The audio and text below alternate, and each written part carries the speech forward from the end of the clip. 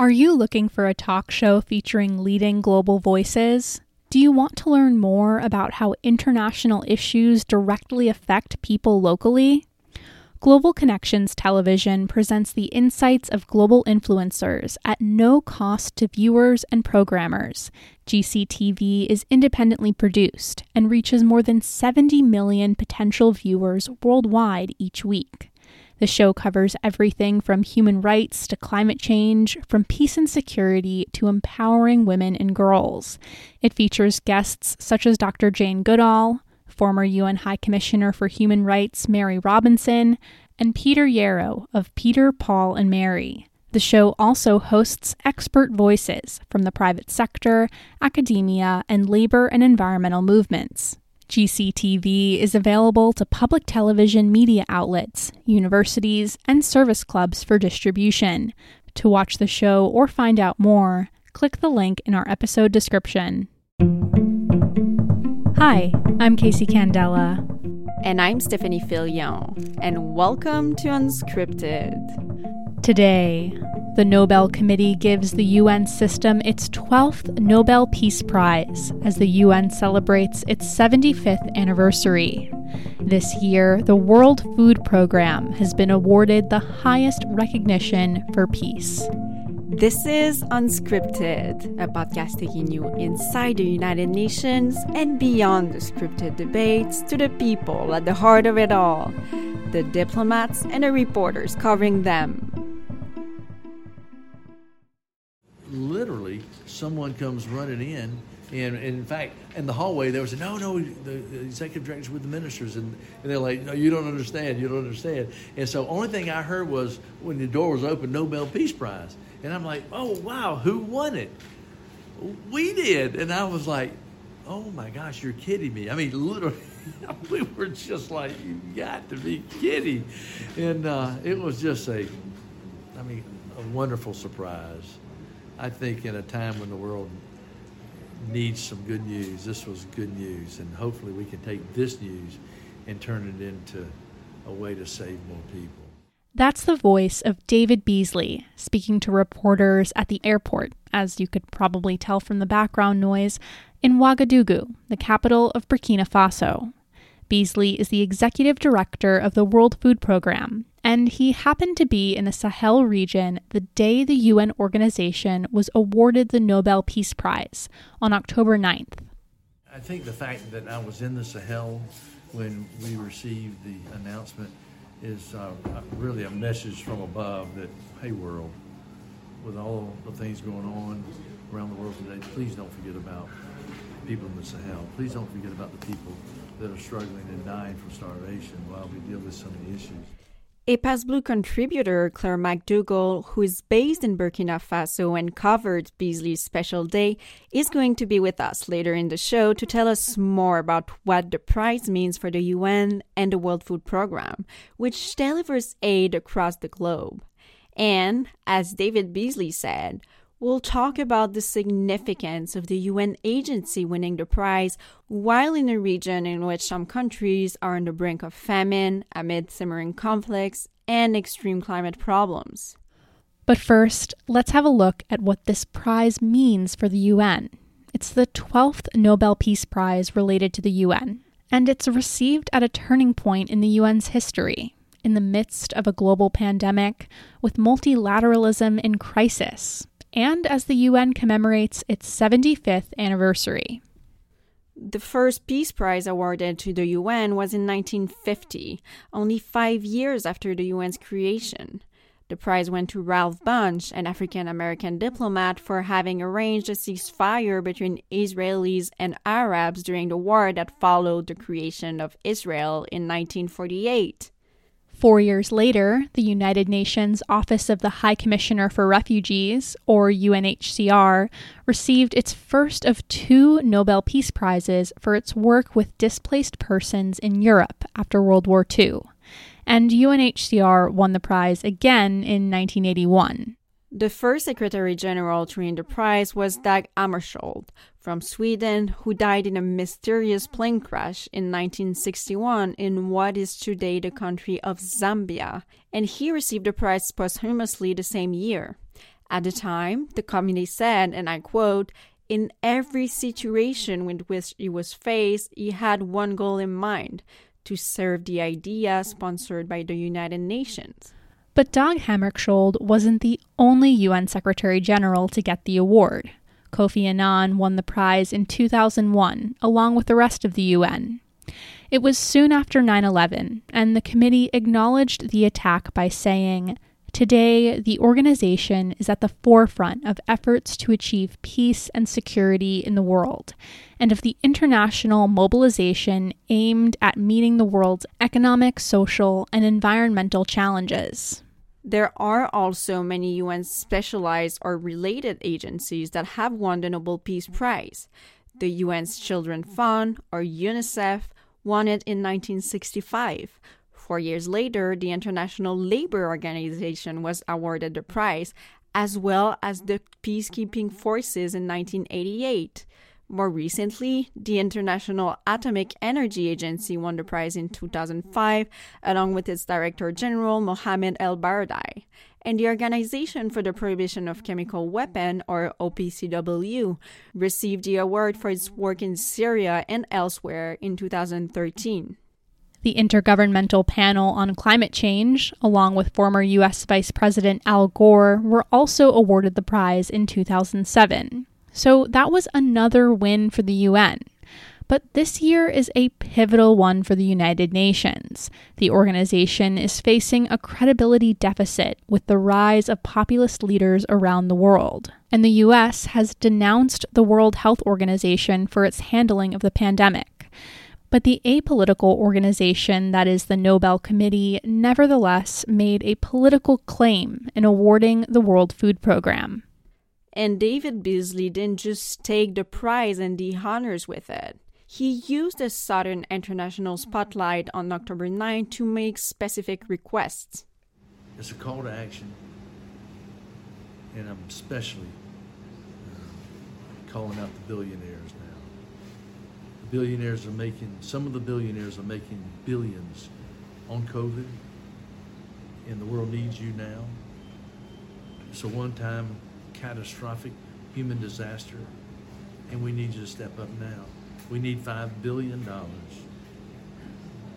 above what we normally need to keep 30 million people from dying. We need the billionaires to step up. They're making billions, if not trillions. And if you're not going to step up now in a big way, when? And so, please, fulfill your moral obligation to humanity at a time such as this. Step up.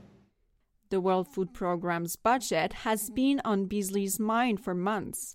In April, he spoke with the Security Council about what his organization will need to address the looming hunger crisis exacerbated by the pandemic. So we can't solve the COVID pandemic without also understanding the hunger pandemic.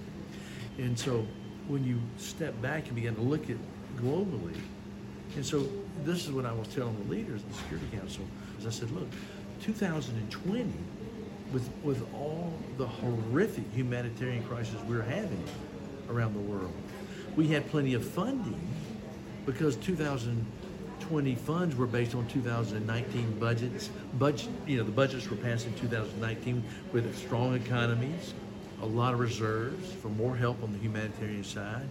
They did many of the things that we asked them to do at the Security Council that would allow us to avert famine. We did that. Well, 2021 is screaming around the corner. There's no reserves.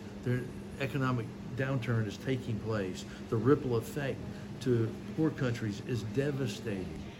And to talk about David Beasley's special day, we have with us Claire McDougall, an independent reporter based in Burkina Faso and a contributor to Pass Blue. Stephanie talked with her earlier this week.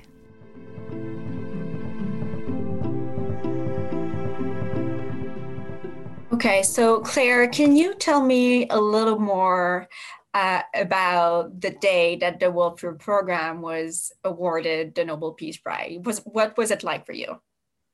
Certainly. So I was in the capital city of Burkina Faso, Ouagadougou, where I'm based, and I found out news from another colleague that the World Food Programme had won the Nobel Peace Prize, and I was working on another story for Passe Bleu, I think, in fact. And yeah, basically we knew that he would be coming through Ouagadougou, and we spent a large part of the day trying to find out when a press conference would be organised. And by he, I mean the head of the World Food Programme, David Beasley. So Claire, can you tell me a little more about who David Beasley is? Yeah, certainly. So David Beasley is obviously the head of the World Food Programme, and he was appointed into that position by the Trump administration in the spring of 2017. And he's a former Republican governor of South Carolina, and he was recommended for the UN job by Nikki Haley, who was the US ambassador to the UN at the time. So David Beasley, it just happened that he was in Burkina Faso on that day? Yeah, so he was actually in Niger when the award was announced, but he'd been doing a tour of the Sahel because the Sahel region has been significantly impacted by both conflict and problems with hunger and access to food. And he had been in Burkina Faso on a tour with the Swedish development minister earlier and then had gone to Niger. And it wasn't the first time for you sort of randomly reporting on the Nobel Peace Prize, right? No, so I was based in Liberia a number of years ago, and I covered the elections in 2011. And that was the year when President Ellen Johnson Sirleaf, the former President Ellen Johnson Sirleaf, and Leymah Gbowee were two of the three Nobel laureates. And there was also a Yemeni journalist who was the third laureate.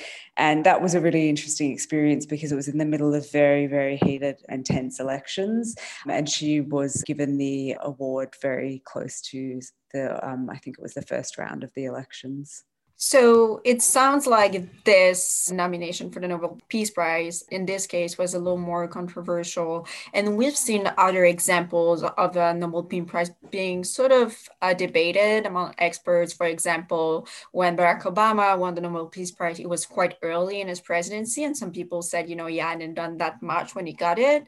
But this year, giving the Nobel Peace Prize to the World Food Programme seems sort of a safe choice. Is that accurate? What did people you talked to said? So I spoke to a really interesting author called Uni Turretini, who has written a book on the Nobel Peace Prize and some of the controversies surrounding it. And she characterized this as a safe award, and she told me it's hard to criticize an organization that fights against poverty and hunger.